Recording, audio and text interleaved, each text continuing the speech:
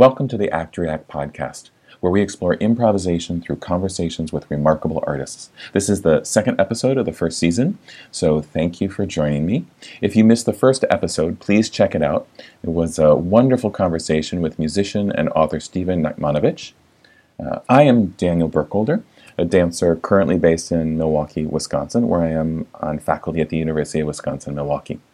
I've been exploring dance improvisation for over 25 years and have always been interested in how other artists employ it in their creative work, how they define it, and even how it impacts their day-to-day lives. In today's episode, I talk with Sharon Mansur. Sharon and I have been creating and performing together for over 20 years, so there's a level of familiarity that I think is evident in our conversation. We have performed countless times together as a duet, directed a dance company together in the 1990s, traveled and performed in many places, including Ecuador, and continue to have an ongoing artistic collaborative relationship. But in this conversation, I keep trying to bring the conversation back to Sharon's own work because I find it deeply engaging, moving, and insightful. If you don't know Sharon, here's a bit about her.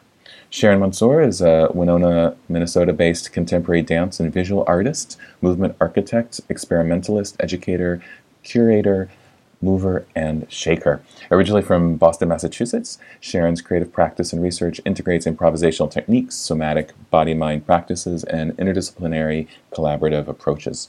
She has a keen interest in sight-responsive art, weaving the visual, body and shape, internal and external landscapes. She is also committed to dance as a transformational and healing catalyst for individuals and communities. So please check out the description of this podcast for information on how to find out more about Sharon, myself, and, of course, the podcast.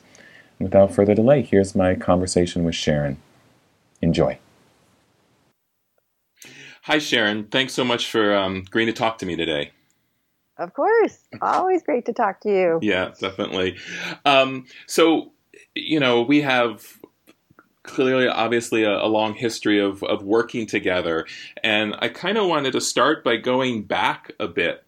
And I was thinking about when we were directing Quiescence and how we started experimenting with improvisation and started to first incorporate it into both of our work. I don't remember if, how those overlapped exactly, but it definitely became part of our practice individually and together. And I'm wondering if you can kind of think back and speak to why maybe you personally started becoming more interested in investigating improvisation or incorporating it into your work. I think way back here. I know. Right. So, Quiescence, so that was our dance performance group we had together in the 90s. And I do remember the piece where I started to incorporate improvisation into the performance. I mean, we were using improvisation in our rehearsals, right, for sure, and that's something that was in our training, in our undergraduate dance training, and probably just in life. Right. And I remember in Waterborne, the group piece that I was working on, I really wanted small sections where we all had choices of creating some variety in certain moments. And I didn't necessarily want to tightly choreograph each individual dancer and give them different choreography. So that's where the performative improvisation started to feed in with me, just short sections where I just wanted just these moments of variety, these lovely threads sort of spidering out in different directions and allowing the dancers to make those choices. And then we would come back together for a more set sort of choreographed moment. So I remember that very specifically. Yeah. So that was mid 90s. Yeah. Was when I was working on that. I think even that brings up an interesting point about, and I think for a lot of us that use improvisation, partly we use it because we want to incorporate the unique voices of who we're working with, right? Not just for them to copy what we're doing, but to bring their individual voices into the performance practice. Yes. Yes. And I feel that piece because there was a strong feminine identity thread to it. And yeah, I really appreciated the group of women I was working with, and and the range of people I really trusted them. They were really bringing, a lot of themselves to the work anyway. That was a sort of giving them that space to express themselves and to have that be different each performance. I was very curious to allow whatever, just for them to emerge each time and let them be within that container of the work. And that was really very rich. I feel like that added a lot to that piece. And then once that started, of course, I kind of caught the bug for wanting to explore more. It felt risky and vulnerable and exciting. And then, I mean, was shortly after that when you and I performed a duet in Kathy Payne's New Dance Improv Festival, yes. Where we really, was it a Michelle shocked? Wow, you have a good memory. Yes, I think it was. Piece of music. I remember being really charged and really nervous about that. Yeah. Duet. That's right. Yeah, no, I remember that break. Was that might have been out at Glen Echo, if I'm remembering correctly. Mm-hmm. And we performed, that was the first time we really performed basically a structured improv. Yes. And it was at an improv festival with all these people who spent their lives improvising.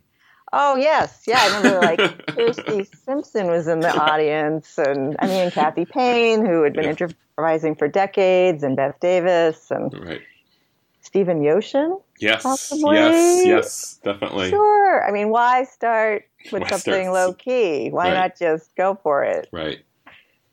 Yeah, no, that's right. I remember that now that you mention that. And yeah, I think you're right. I think for me also, one of the things as we were starting to experiment with it was that kind of risk, that feeling of uncertainty and possibility of, I guess maybe at the time it felt like failure, though I don't really think of that anymore, because I think I've reframed just that whole idea. But definitely that being on the edge.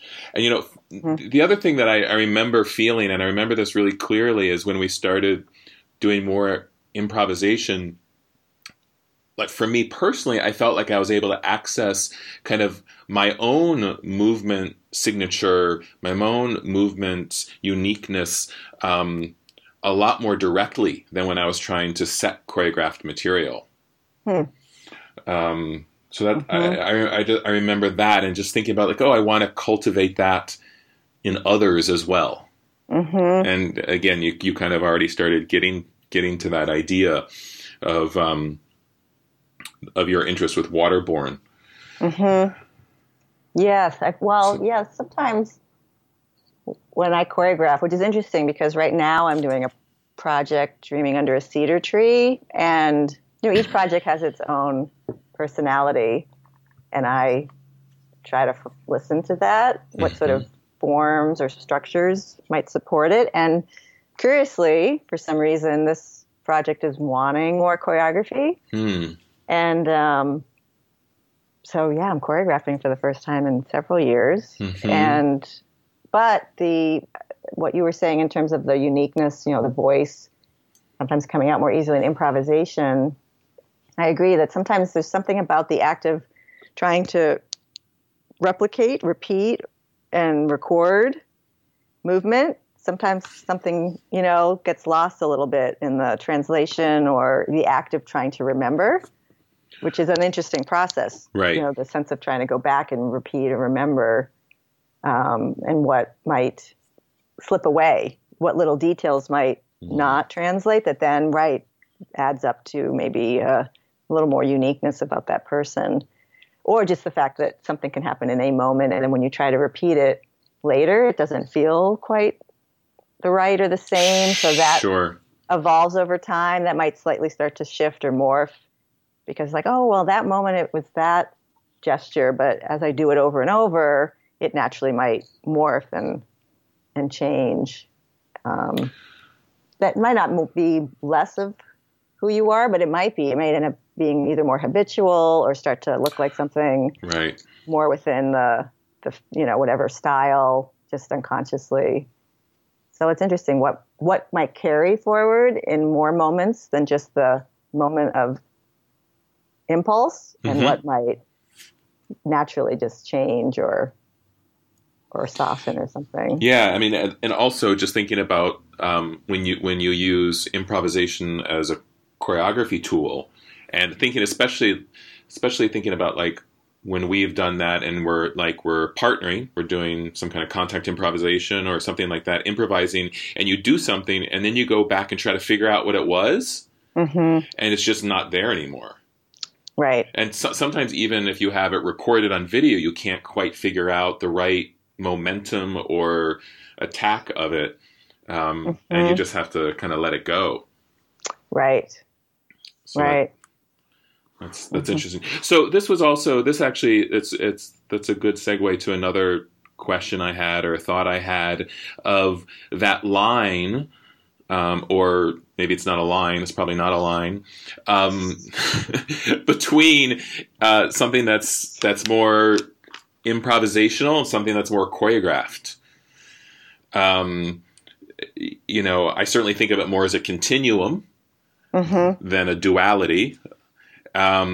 But now, you said with this new project that things are more choreographed.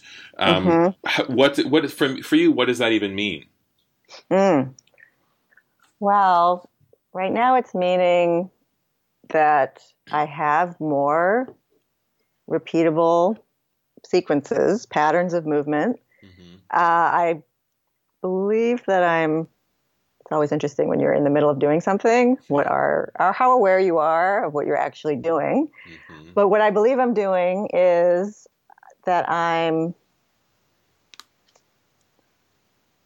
am trying to re-enter certain movement patterns that I'm trying to wear little pathways. I would call them little desire paths. Desire path, and I talk about this in architecture, actually like urban architecture. So when you make a sidewalk, it's like, oh, I think these people need to cross the street here, or they need to walk to the metro with this curved pathway. But actually, what people want to do is cut across diagonally across the grass, because that's easier, quicker. And you see people start wearing this dirt pathway, even though there's a sidewalk nearby. So they call that spontaneous worn pathway that people just decide to do a desire path. And I've always loved that phrase. So I'm borrowing it in terms of my choreography. So I feel like I'm creating, these desire paths of movement patterns that I want to keep re-entering. I'm wanting to keep re-entering, and different than I guess you could think of choreography as a very tightly structured improvisation, but I am really keen, and I do get into this sometimes. I sort of alternate. Sometimes I love improvisations where, like we've done a lot, where you're just like ready and go. Right. And 10 minutes later and stop. And then anything in between, you're like, great, fun. Right. But I also love at certain times to swing, to the other end, where it's like, wow, how specifically, and because it's just me, this is a solo project, I can really hone in. How much detail can I re-enter into each time? I mean, bringing myself as I am each moment, which will be a little bit different, but how specifically can I drop back in to, that gesture, that weight shift, that look, but still have a freshness, right? It's still a new moment, but I'm like, wow, I really want to re-enter, walk down that path again and see how I am, much like you go to work every day and you're walking down that path. You're different. It's both spontaneous and fresh, but also familiar. Right. Somehow. And you can kind of rest in that. So I think there's something about this project, looking at my Lebanese heritage, and some of the music I'm using, I believe is also influencing wanting to drop back in repeatedly, and some of maybe the installation objects. There's some constants that then I'm also trying to locate myself in certain familiar frameworks a little more tightly, I think. Tightly in a good way, like to kind of rest in some of those movement patterns. Yeah. Yeah, I really like this idea, both of the desire path, I just love that turn of phrase, but also this idea of re-entering. I think when we think of choreography, I would say most people think of it as repeating. And this idea that you learn a phrase of movement or a section, and then you repeat it, and you just keep trying to, I don't know, do it better. But this idea of re-entering, even if it's like, as you said, like more set phrases of movement or constructs of movement, that there is a sense of not only re-entering, but rediscovering it with each kind of trial almost.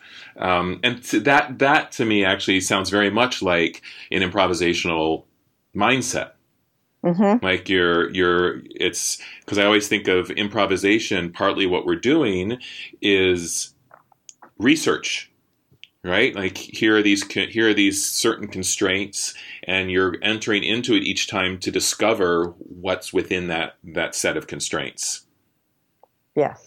And this idea of re-entering seems very much within that kind of spirit. So. Yes.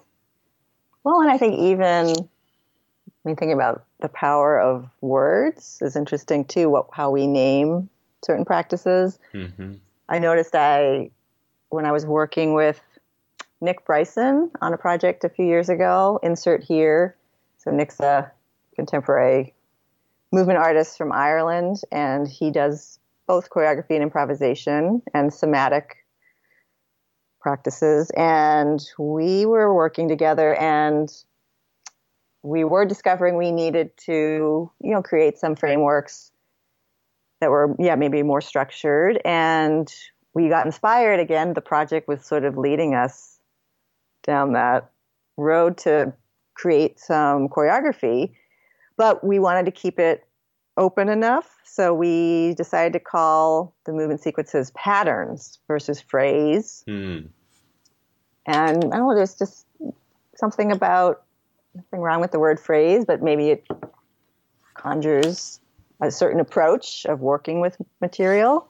So we just wanted to give it a name that maybe, like you're looking at fabric, and there's some fabric that's really tightly knit together, so you can't see any space.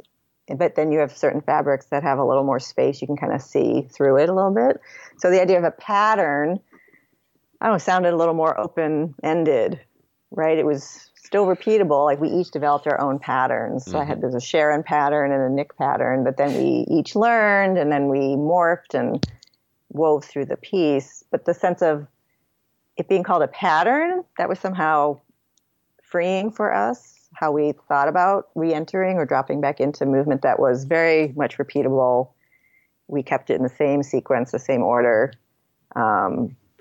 I don't know, so that just strikes me too. So yeah, like as you said, like the difference of re-entering versus repeating could basically look like the same thing, on the outside, possibly, but the intent or the artist's choice, agency in it might be slightly different.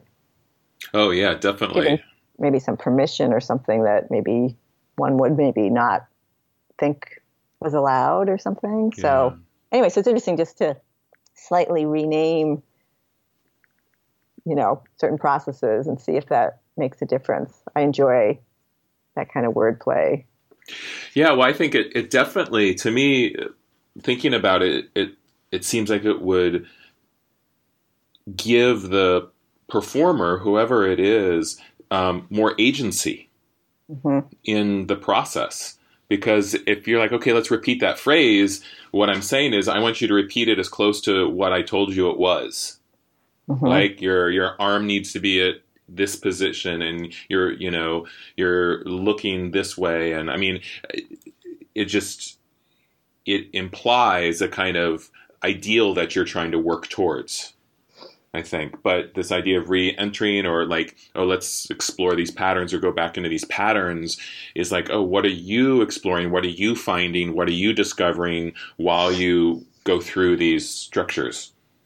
Right. Right. So then if the person, the human being, is the most important part of the equation versus the movement material. Right. If we're looking at, foreground, background, or, I mean, they're both important, but the sense of, right, it's not the body as, executing the material.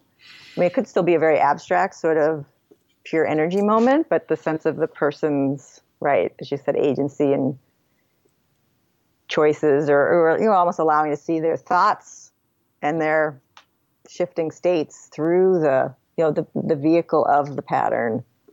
Yeah. And actually to show the person and their spark and what they're working through, versus like, oh, isn't that an interesting pattern? Right. Which is there too, but right. So it's so interesting because our materials are the physical energies we create, and the body in space is what we see, with the naked eye. Right. Although the energy all around it is also there. We feel it. So yeah, it's interesting how that it's so blurred in such a ambiguous, complex, mysterious way. Mm-hmm. I think that's a real rich part of our field, the medium we work with. Yeah, well, I think it also goes back to probably an approach that we both are more interested in that, I've always had an aversion to the analogy that, dancers are to the choreographer as paint is to the painter, right? Like that has always struck me as not right, because the dancers are human, not just an abstract material that you're molding. And though I think some choreographers may be fine with that analogy. But I think it again goes back to this idea, starting like as we talk with Waterborne, of wanting to see the performers, the dancers, and their uniqueness be visible and as part of it. And I also think this speaks a lot to your ongoing interest in collaboration, and talking about work with Nick and all these other people that you've worked with, including me, and each of them kind of brings new information into your own artistic practice, and you have to negotiate that. So I'm wondering if you could talk a little bit about that. It's not, I think it contains a lot of your work in terms of improvisation, but that your interest in collaborating and how that informs your practice as well.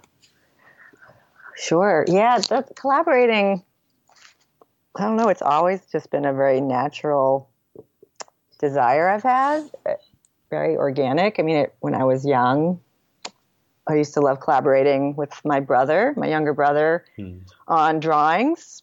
So, I mean, we would definitely do our own drawing and coloring, but we actually, I don't know how we started this, but really enjoyed taking one piece of paper and both starting to add colors and lines to it and see what would emerge from it over time. And then I remember that extended to, I had a friend in elementary school, Lynn, who we just enjoyed writing stories together.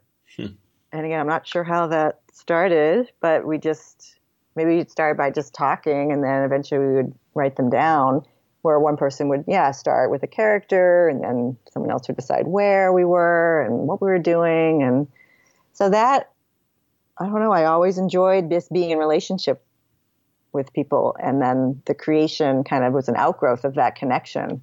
So I feel like I've probably just kept that going. Yeah. Some things just don't change very much. Yeah, that's true. From when you're 6 years old, I suppose. So yeah, I feel like that's really the core of what I do. I enjoy relationships with people. So if I'm interested in someone and I want to be around them more, I'll say, hey, do you want to do a project? So then we get to spend time together. And then through that connection, that, and the conversations and spending time and watching people move and what are they reading and what are their questions about the world? And then eventually, we have a project to do. So then eventually that all sort of ends up, I think, in the stew of the project. Yeah. And, yes, I feel like that. And so then the improvisation aspect in that scenario, I feel just helps with being really open and responsive. The skills we learn of listening, paying attention, being flexible. So if new ideas are coming, you can just, okay, sure, let's try that. Saying yes. Right. Really supporting the other person, and then or then taking a spark and running off somewhere else and trusting the other person will support you. So that I think works well with collaboration because you're open to all this other input, and yet you're both agreeing to help cultivate a space together. And so you have that foundation, but then you also can be very responsive and allow that to just keep playing off. And then seeing what happens from that, then offering that stew to other people. And knowing too, like, depending on the context of how you're sharing it, again, it might shift and change the form of the work and the relationship. So yeah, I think it just came out of really being fascinated by other people and how other people view the world and are in the world. Yeah, I mean, it just seems we just keep kind of coming back to that idea of relationships, of wanting to incorporate everyone's voice into the process, whether you are like directing a project or that you encourage or initiate or participate in collaborative projects where there's a group of people working together to create something. So there's that seems like a core that you kind of keep coming back to, of that as being somewhat central to your working process. Yes. Well, and that coming back to our long time. 25 something, year plus collaboration. I feel like a big strength of ours, we did have that sort of natural outgrowth between knowing each other as friends and coworkers, and then fellow performers, then co-directors and collaborators. And we also had different preferences and strengths we bring to the table, but then we've learned, I think we've then almost traded, we've been like, here, why don't you try this? Take on this quality. Why don't you try this way of thinking? Right. And I feel like that's been a real rich part of our partnership is, we have certain maybe tendencies, I feel like, just to generalize it, I feel like your sense of big ideas and, big containers, and my kind of like, and I'll look at this small piece of minutia on the ground for a while. That then, what's in between those two, and then eventually, having a chance to try on different roles, but then the support and appreciation we've each had for the other's way of being, really. Yeah. I think that's been a real strength. And then as we've both grown and changed a lot over the years, just to keep being able to meet again. That's pretty amazing.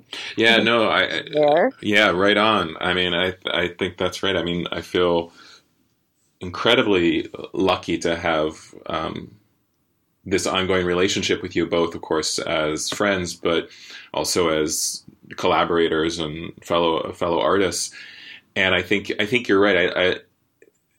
It's like we also remind each other to pay attention to certain things, or have in the past. Like big idea, but Dan, we got to pay attention to this little thing here because otherwise the big idea gets lost. Or, vice versa, that back and forth. And I think, again, that's going back to just this idea of like, as you were mentioning, being flexible in the moment and saying yes.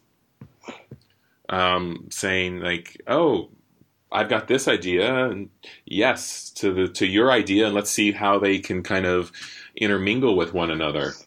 And also the other, actually, as you were talking, the other thing I thought of is, and I hadn't thought of this in relationship to this conversation, but certainly this idea of trust. And in collaboration and in improvisation, this idea of trusting your fellow artists, your fellow players, your fellow collaborators is essential to the process. I remember working on a project a couple years ago, not with you, but with some other artists, and they would make suggestions that maybe weren't my first choice suggestions, and sometimes we would have to talk it out, and other times I realized that I just needed to trust their perspective and just go with that. Just be like, all right, that's the way you see it. Let's do that because I trust you as an artist.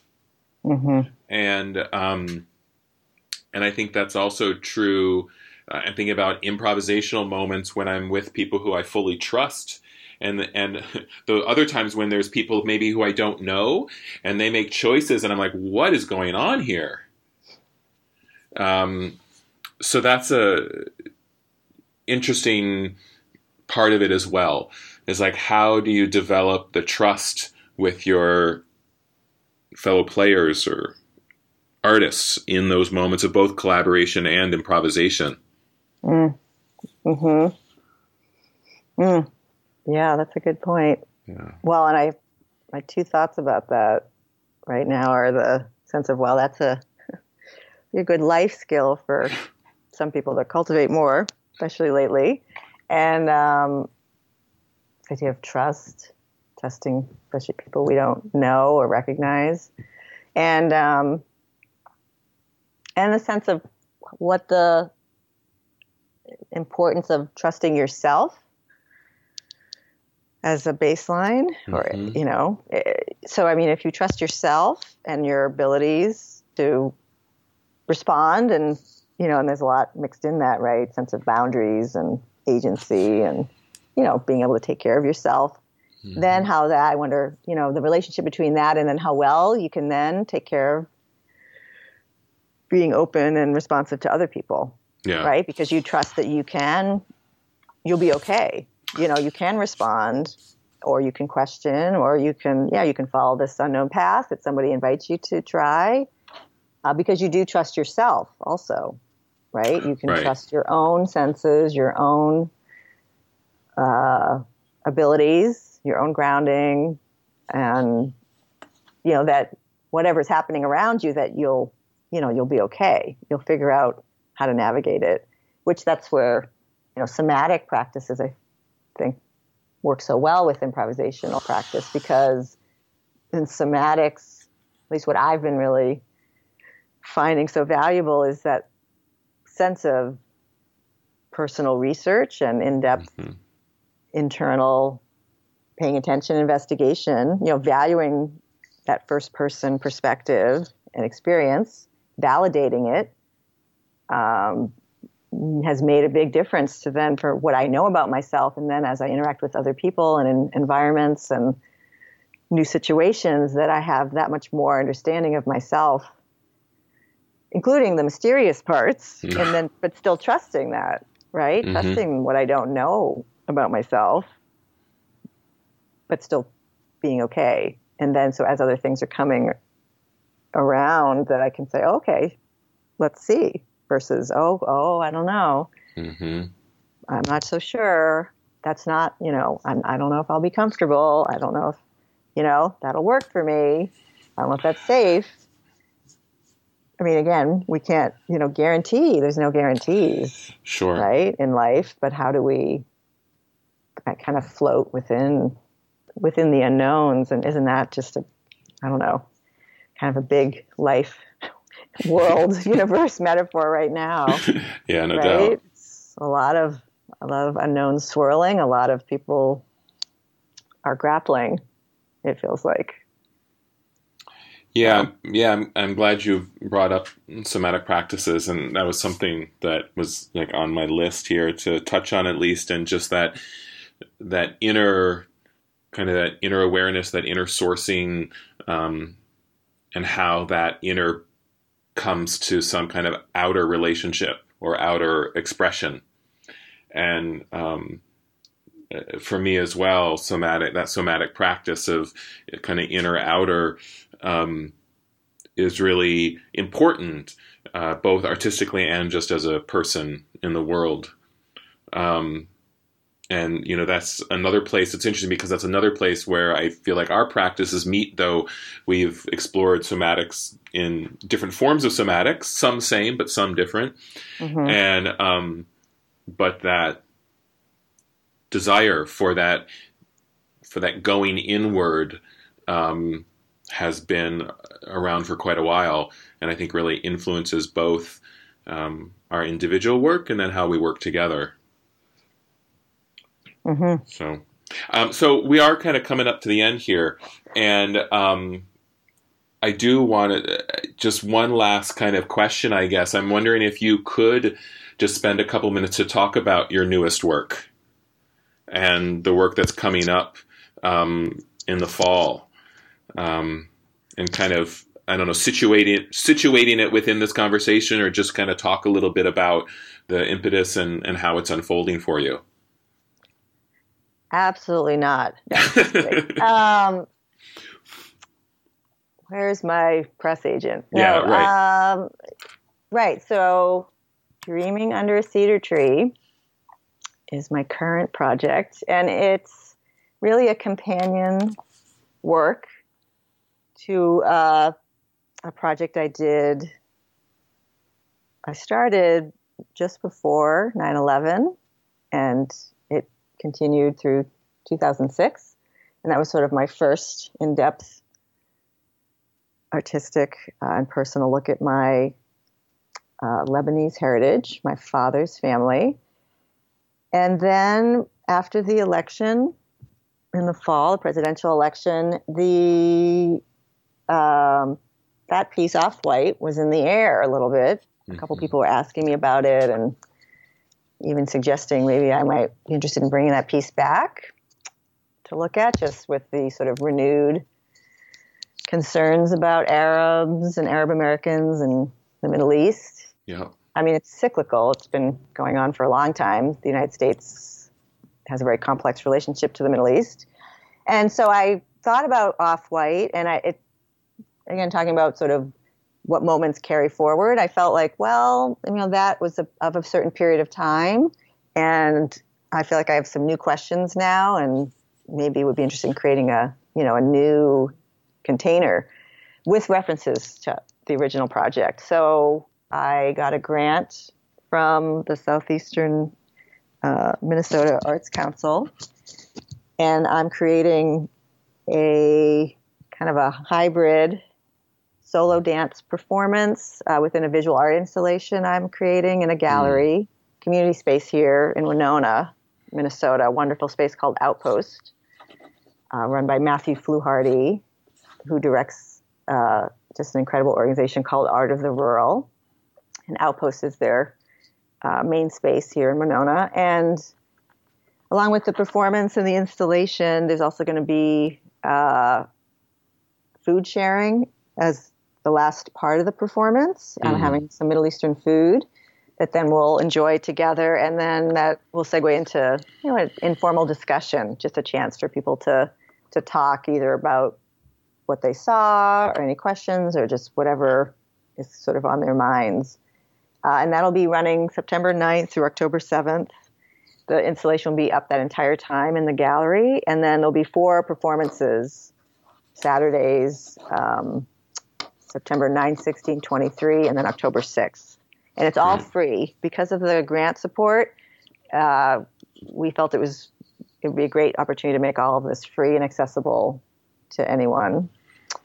And so, yes, I'm kind of back interviewing my family. I've had a lot of input from many cousins and old family photographs from the 40s and 50s are involved. Some oil paintings my father did of various landscapes in Lebanon. I have some beautiful cedar wood sculpture pieces, various other personal objects, a lot of scents from Lebanon, jasmine flowers, mint, cedar. There'll be some cedar chips I'll have in the gallery. And yeah, I'm just sort of bringing, it sort of like feels like a kaleidoscope or like a series of little poems that I'll be kind of bringing together, little vignettes and little, kind of pockets of images for people to experience and just take in. And just some of my recent thoughts about being Arab American during this time and how it connects to my father and his father. And I even have a photo that surfaced of my great-grandfather that I had never seen before. That just sort of came up recently. Nice. And so that sense of, history, lineage, place, and dreaming about places. There's a lot of, people who, you did pieces about home and place, like the sense of when you leave a place, how do you hold it in your memory and heart? Mm-hmm. If you've never been to a place, like I have yet to get to Lebanon, I'm hopefully going through an invitation to a dance festival in April. But so my sense of Lebanon, only in my imagination, my father's expression of Lebanon through his paintings, what my grandparents felt after they came here, and the market, the Lebanese or Middle Eastern market my grandfather ran in Lowell, Mass, kind of tastes and, smells of Lebanon that he offered to the Lebanese and Syrian community that was there in Lowell. And then, just giving people a chance to learn maybe a little bit more about, one perspective on what it feels like to be Arab American during this time and place. Just one story, one point of view. So that's what I feel like I can offer. I felt like it just was something I could offer as an artist, citizen of the world during this time period. Just felt, for me, helpful to work and think through, and also, for my local community here in Winona, and I've been connecting to different people in different parts of the country, and then even too some Arab American artists, and there's even a wonderful Lebanese photographer I've connected with, and I'll include actually a few of his photographs. He went around to 47 towns in the U.S. that are named Lebanon. Oh. He just got really curious about why are so many towns in the U.S. named Lebanon? What is that about? And he just used that as a vehicle to create a project to learn more about the United States. His name is Fadi Bukaram, and Lebanon, USA is his incredible photographic project. And he has a blog about it. And so it's really connecting me to this larger network now of family, as well as, my own, the family I was born into, as well as a family of artists. Right. That a lot of us are, we choose and curate over time, which is also equally family. Yeah. Yeah, no doubt. Well, Sharon, that sounds great. And what I'll do is in the show notes of the podcast, I'll make sure to include links to not only your website, but I'll get links from you about how people can find out how to see to see the exhibit and your performances. Because that just sounds absolutely wonderful and complex and layered and all those things. And maybe you can come. Maybe I gotta figure out my calendar now and figure out how to get out there. No doubt. Well, thank you again so much for speaking with me today. Oh, always love talking with you. Yeah, always great. And I have these notes that I'm looking at, the things I'm supposed to talk to you about or bring up today, and I only got to about half of them. So, maybe in the future we'll do another round of this. Sounds great. Okay, cool. Well, thank you, and have a nice day. All right. Thanks, Daniel. Bye. Well, I hope you enjoyed my conversation with Sharon Mansur. Again, please check out the show notes for information about how to find Sharon out in the world and on the web. In the next episode of Act React, I'll be talking with the artistic director of Washington Improv Theater, Mark Chalfant. Mark is an incredibly insightful person with observations about improvisation which easily span genres and many applications. I'm sure you'll enjoy his perspective on improvisation, so please check it out. And again, thanks for listening, and until next time.